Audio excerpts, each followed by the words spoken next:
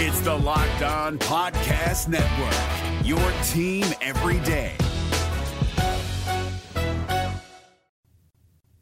How the Vikings can avoid the trap game versus Chicago Sunday, plus recap and highlights from the T-Wolves victory over Miami. It's all coming up next on Superior Sports Talk.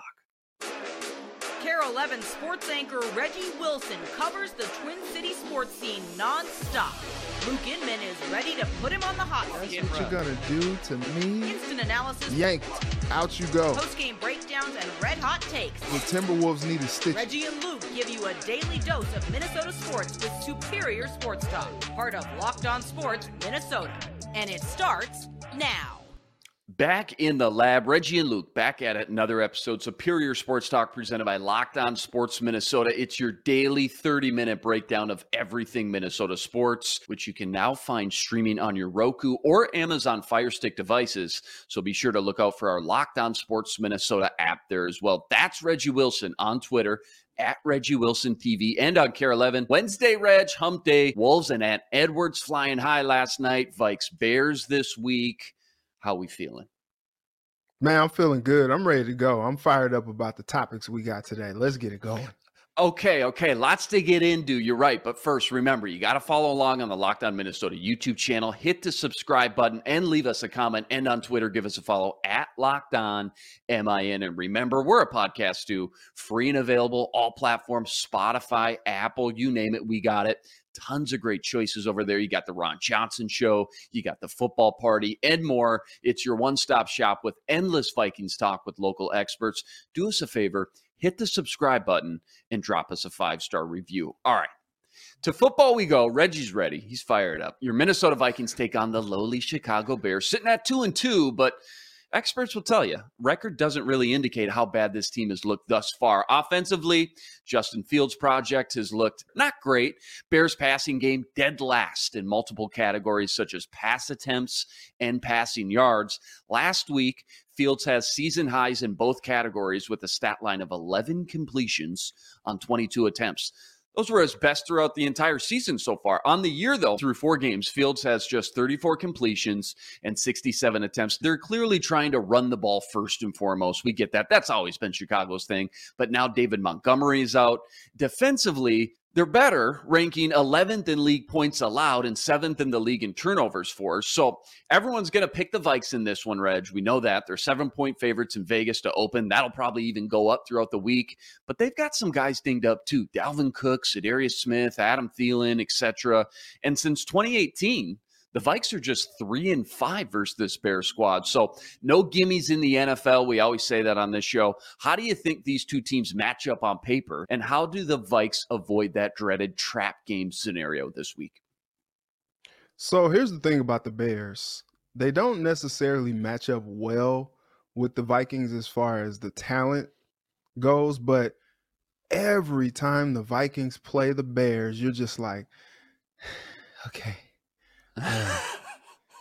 Okay. Because look, that Monday night game last year, man, that was tough. That was a little brutal. And I think it's because, like, despite the Bears' deficiencies, they still got some dogs on defense. I'm thinking of Robert Quinn. I'm thinking of Roquan Smith, Eddie Jackson. Stud. Like, they've got some dogs at every part of that defense. And the defense is always going to be good enough to kind of keep them in it. And you look at some of the games that they've had this year. Look, they were aided by the rain in that week 1 game against San Francisco. That played to their advantage. The rain and the bad field conditions at Soldier Field. They played the Texans. The Texans are still a young, bad team trying to figure it out as well. They got a chance to beat them. But then in their 2 losses, they've looked bad. Mm-hmm. Like last week, the offense was sorry, but they're still 2-2. And so I think it's interesting to look at what Vikings team we're going to see.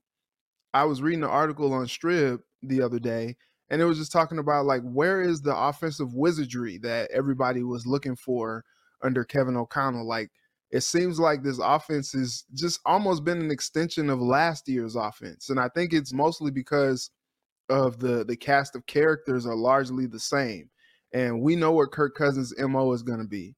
If he is dropping back there and, surveying the field, if his options aren't there in like 2.3 seconds, he's either trying to dump it off, or if the rush is coming, he's going to take the sack. Like, he's not a guy like Burrow, Mahomes, Herbert, some of these guys that are getting themselves out of trouble in the pocket. And so I think that's largely why we've kind of seen some of the things that we've seen in this offense where you're like, oh man, I thought things were going to be different. I do think sometimes that Kevin O'Connell has gone away from some of the window dressing that we saw on week 1. It's just like it kind of just gets a little ho-hum, and it gets a little predictable on first and second downs, as far as like, I'm like, okay, yeah, there's about to be a run play here. And then I'm like, if I can guess it, I'm pretty sure the defense is able to guess it as well, and they sniff it out. So I think just a little bit more offensive diversity would go a long way for this football team. And look, this is a Bears team that should not be competing with the Vikings having the expectations that they have this year. Not only playoff expectations, but being able to go and compete in the NFC. This thing is wide open. I don't think I've seen a team that I'm like, oh my God, like, oh, this team is far and away the best team in the NFC. The Eagles are undefeated right now. Not really sure how long that's going to last. A lot has been said about the Bucs this year. They don't look all that great. The Rams don't look all that great, defending Super Bowl champs. The Packers don't look all that great. This is a chance for the Vikings to come out and dominate a team. As Shaq would say, dominate. They got to come out there and dominate them, Kenny.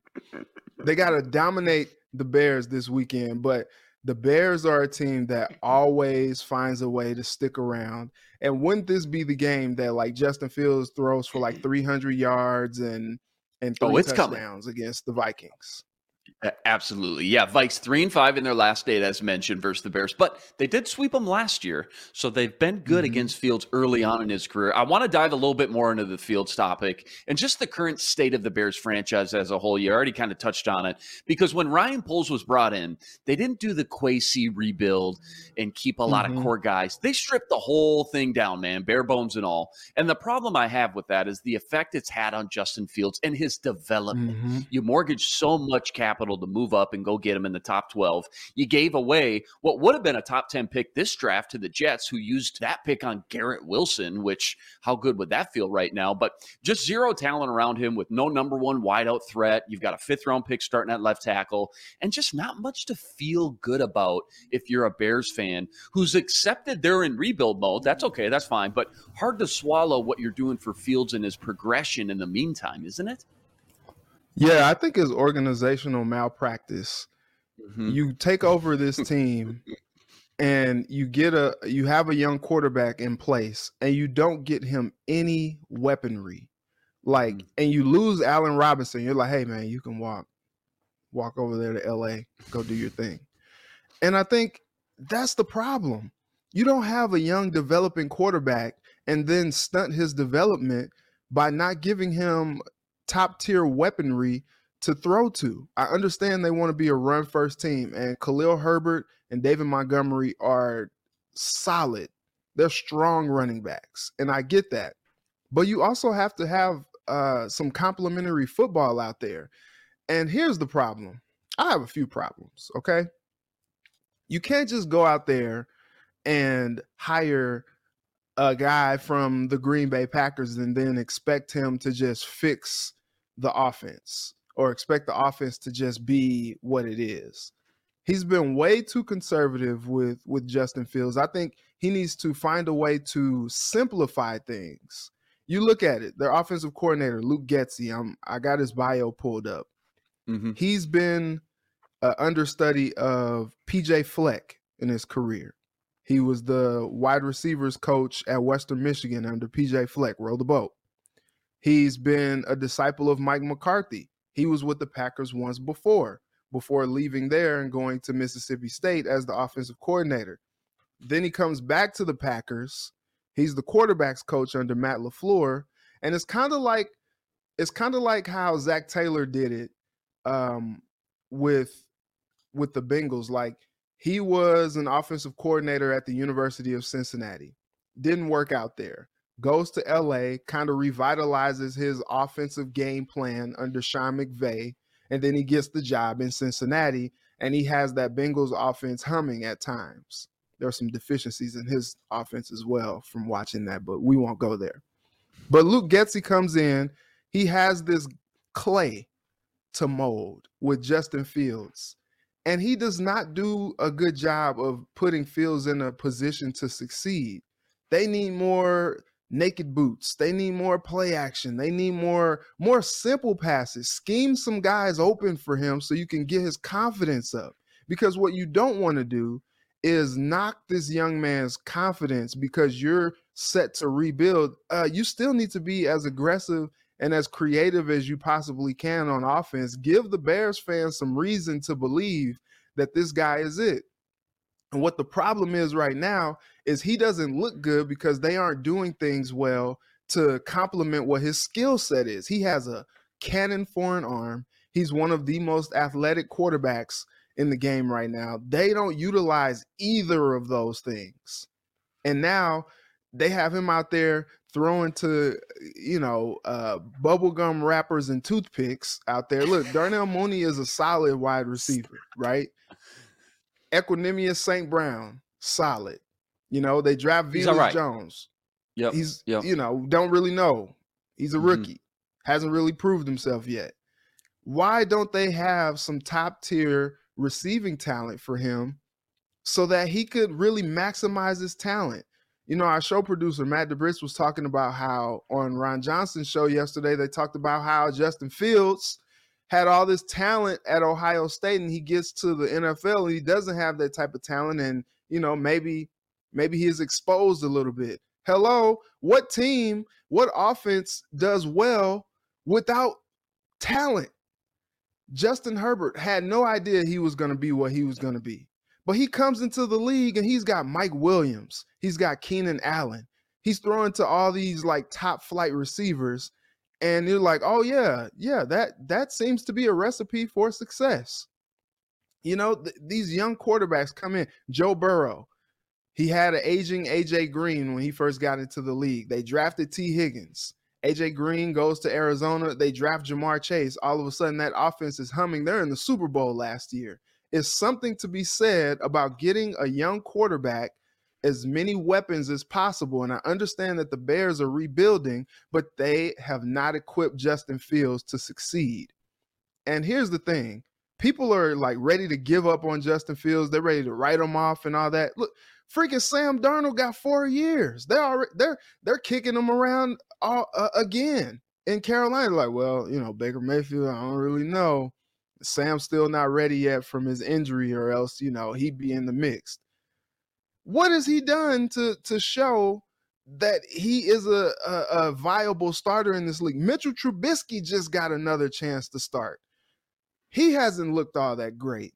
Daniel Jones, the leash on Daniel Jones has been the longest leash that I've seen in quite some time for a quarterback to prove that he's somebody. And I haven't seen enough from Daniel Jones to make me believe that he is a viable long-term starter in this league. Those guys get 4 or 5 years, but Justin Fields is in his second year, and people are already ready to just write him off. And I just don't understand that. It's quite unfair, especially with the assembled talent around him.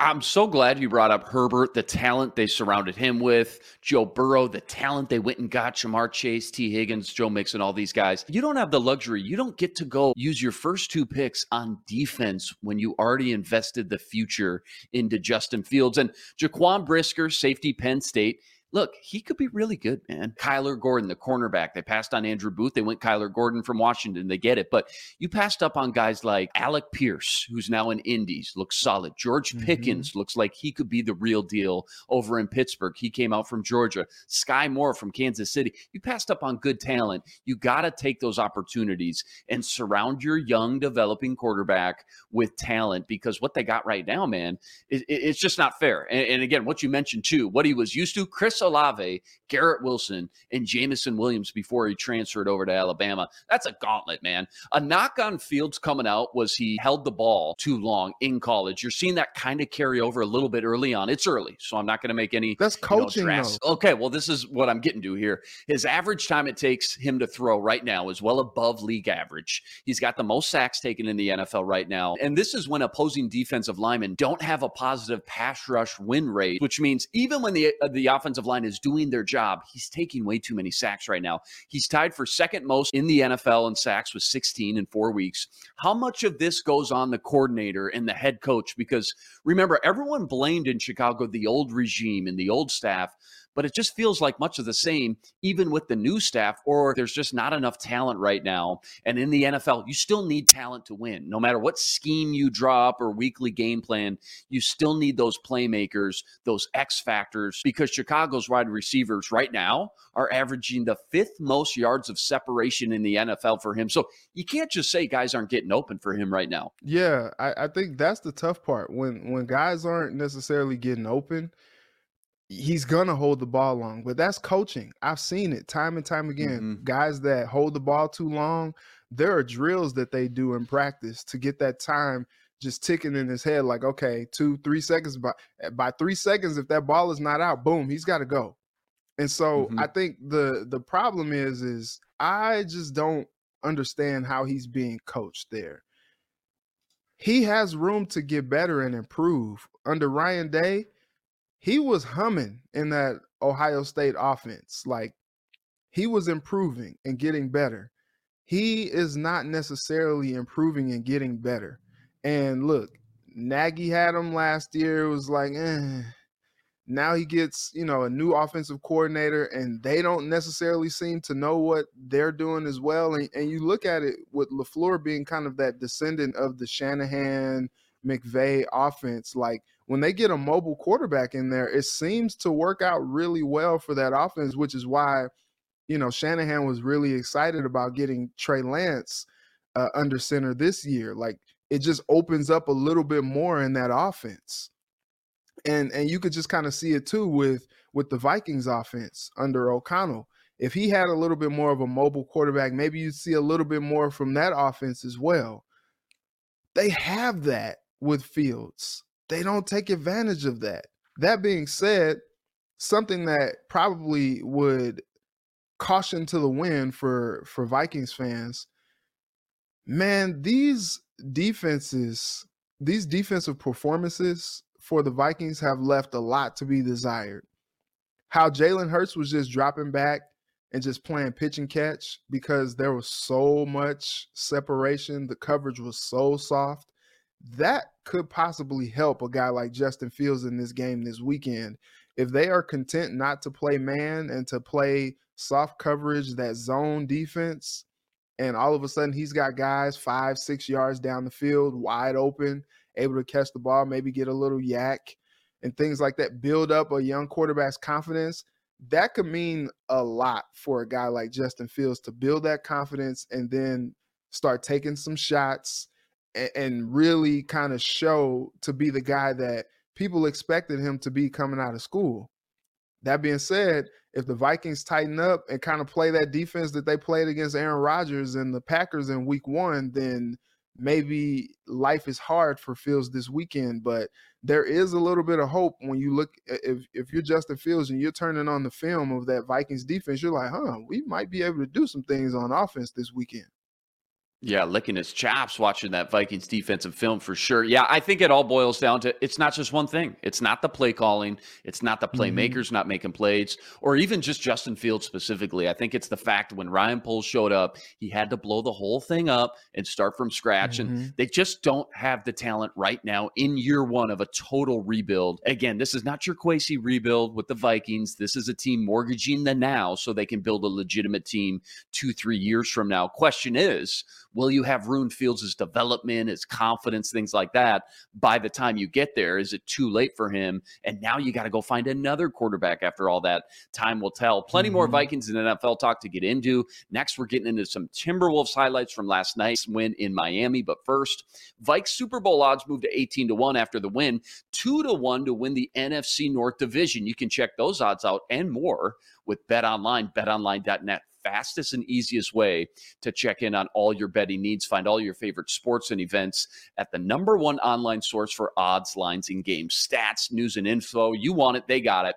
NFL, MLB, NBA, even MMA and UFC. BetOnline makes betting easy and is your #1 source for all your betting needs. Go to betonline.net today to learn more. That's betonline.net. It's where the game starts. And remember, when you subscribe to Locked On Sports Minnesota, you're getting endless Vikings talk with local experts. Sam and Ron talk football every day on the Ron Johnson Show. Reggie Wilson gives you a sports anchor's perspective right here on Superior Sports Talk. And the Minnesota Football Party brings together the top Vikings podcasters in the city. Subscribe to the free Locked On Sports Minnesota podcast feed wherever you find your podcasts. Drop us a 5-star review or find our videos on the Locked On Sports Minnesota YouTube channel. Hit the subscribe button and leave us a comment. Let us know what you think. You can also find us streaming now on your Roku or Amazon Fire Stick devices. So look out and download our Locked On Sports Minnesota app there as well. All right, to basketball we go. Your Minnesota Timberwolves kick off the new season with a 121-111 victory over the Miami Heat. No Cat, no Rudy Gobert, no D'Lo. Ant led the team, 24 points. Jaden McDaniels looked great, 10 points in 19 minutes. Jalen Noel was the guy that wowed me, to be honest. 3 boards, 14 points, and a plus 11 in the plus-minus category. You're just quick takeaways from last night's game. What'd you see? It was nice. It was nice. I think you expect Anthony Edwards to have a big season this year, and he looks well on his way to that. I know it's just one game, but he's put in a lot of work in the offseason. He's worked on his jumper. He's worked on being in better shape. He's rigorously worked out this offseason, and I think this is something that is going to be a bit of a breakout type season for him. As much as a breakout as you can be, I feel like he's already on people's radars. And so he bulked up in the offseason as well. And so I think he went out there and did what you expected him to do as one of the leaders of this team, is go out there and shine. And he led them in points with 24 points. And then you saw, Chris Finch coming into the night was just saying he wanted to see like what they were about, like how they looked in real live action. What's the identity? No Gobert, right. Yep. Yeah, no Cat, no D'Lo, but I know after last season, he talked about how he had a lot of high hopes and expectations for a guy like Jalen Noel. He got the start last night, showed improved, and really did his thing. A guy like Taurean Prince, 19 off the bench, that's really encouraging as well. Look, you're talking about a Timberwolves team that you expect to be in the top 3 to 5 in the West. We talked about the win projections yesterday, having the Wolves number 5 in the West with a higher win total, or higher average wins as they had it there, than the defending champion Golden State Warriors and my Lakers. We won't go there. But I think when you pull off a trade like that for Rudy Gobert, that's something that kind of raises the eyebrows, like, oh, okay, like they're going for it. And look, they didn't play last night, but I think what you wanted to see was, how are the other guys gelling? What are they doing? And you bring a guy like Jaden McDaniels into the starting role this year to kind of be like a complementary player. If you think like Golden State back in the day, like that Harrison Barnes role at the 3, where he's like not the star, but he has to play complementary basketball. And we saw like Harrison Barnes kind of fizzled down the stretch in their postseason run, to the point where they felt like they had to go out and get a guy like Kevin Durant in Golden State. And you're like, oh, okay, that's quite the step up from Harrison Barnes. But I think what you're looking at with Jaden McDaniels is being able to step up into that 3 spot and really be the guy that can knock down the corner 3, hustles on defense, 3-and-D type of a guy, and really, kind of that slasher And he's got the talent and the temperament. I think if he continues to grow and take that next step, this team is just going to be off the charts, because you're talking about a team that is going to be playing a lot of complementary basketball. And last night it looked good, man. It was just preseason. They didn't have Jimmy Butler out there. That's fine. But it looked good. I think what Chris Finch wanted to see, he saw that last night. Yeah, Jaylen Nowell, man. Easy to see why the Wolves wanted to extend him this summer and why he turned them down. He'll make a lot more money next year from what we saw early on. Just one game, 64 points in the first half for the Wolves, so you love to see that. Again, 3 of their top 4 guys out.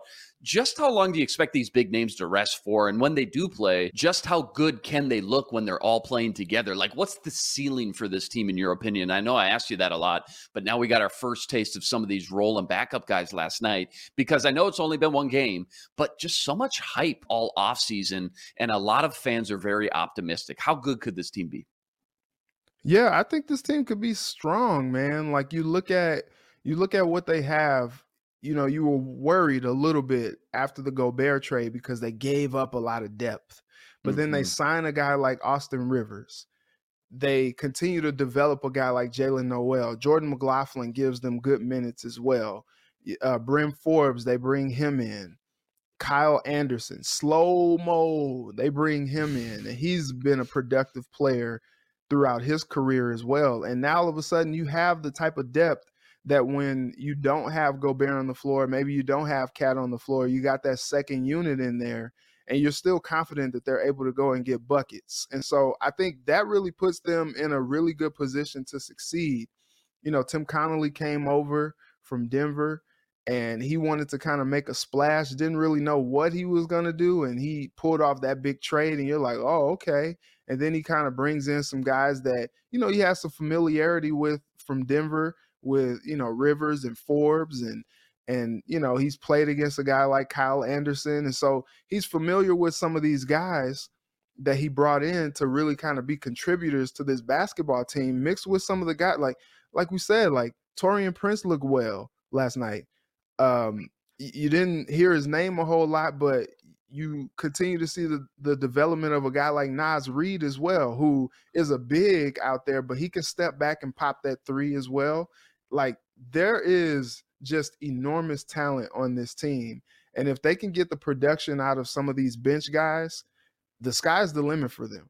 Yeah, when they traded for Rudy, so much was made about this is a great talent. Who's kidding who? You can't argue that. But while the NBA's zigging, the T-Wolves zagging a little bit. Everybody seems to be going small ball, and now the T-Wolves are going opposite, getting a big man and a big defender like Rudy. Is it the equivalent of the NFL, where it's such a pass-happy league now, but still there's some teams like Mike Zimmer always was that says, you know what? We still got to run the ball and play great defense. Yeah. And with Rudy, you still got to play great defense. That's what he gives us. And you still got to win the rebound game. Is that kind of the equivalent of what you see in the NFL with this pass-happy league? But you still got to be able to run the ball effectively and play good D.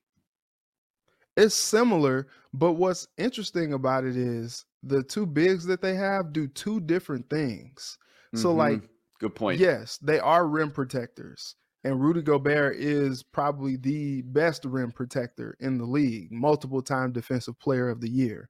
But they also have 2 super athletic bigs. Like, they aren't, the big sloppy, floppy, lanky guys that, from back in the day, thinking of guys like, oh Lord, I don't want to do this. Thinking of guys like Rick Smits or, Arvydas Sabonis, like they aren't those type of guys. They are guys that can defend the perimeter, but also defend the paint. You got Cat stepping out, breaking threes, you know what I mean? Like, he's one of the best 3-pointing big men that we've seen since like Dirk. Dirk wasn't really a post player. Rudy is, but the crazy things that they can do off pick and roll with Rudy Gobert. Like, I think that's what kind of makes this a little bit different, because I could see if you had 2 guys like DeAndre Ayton in the paint and you're like, oh, okay, they're going big like that. You're like, what are they serious? But they don't have 2 guys like Ayton. They have 2 specialized bigs. And so I think that's what the Wolves are hoping for and are counting on, is that with their specialized bigs, they'll be able to compete a little bit more against some of these small ball lineups, because they don't necessarily mismatch when they're out there, because those guys are athletic enough that they can defend and they won't, be out there being a liability on either end of the floor. Yeah, Wolves fans just excited to see how this whole thing meshes together when all four of those big guys are on the court at the same time. Wolves get a day of rest, then go West Coast, take on the Lakers on Thursday, tip-off late one, 9 p.m. Central Standard Time. Since the 2000-2001 season, only the New York Knicks have more losses in the NBA than the Minnesota Timberwolves. So obvious why there's so much excitement and optimism around this team with all the talent they've collected over the past few years. All right, that's a wrap today. Back tomorrow, breaking down more Vikes, NFL, T-Wolves. Remember, you got to like, rate, review, and subscribe to the YouTube channel, and join us every day for another episode with your 30-minute breakdown of everything Minnesota sports. We're a podcast too, free and available, all platforms. Subscribe, drop us a 5-star review. Find us streaming on your Roku or Amazon Fire Stick devices now. You got to look out for a Locked On Sports Minnesota app there as well. That's the man, Reggie Wilson, on Twitter, at Reggie Wilson TV. Check him out every night up on KARE 11.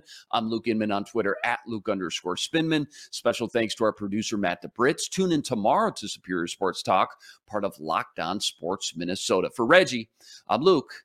Until tomorrow, signing out. Be blessed. Spread love today.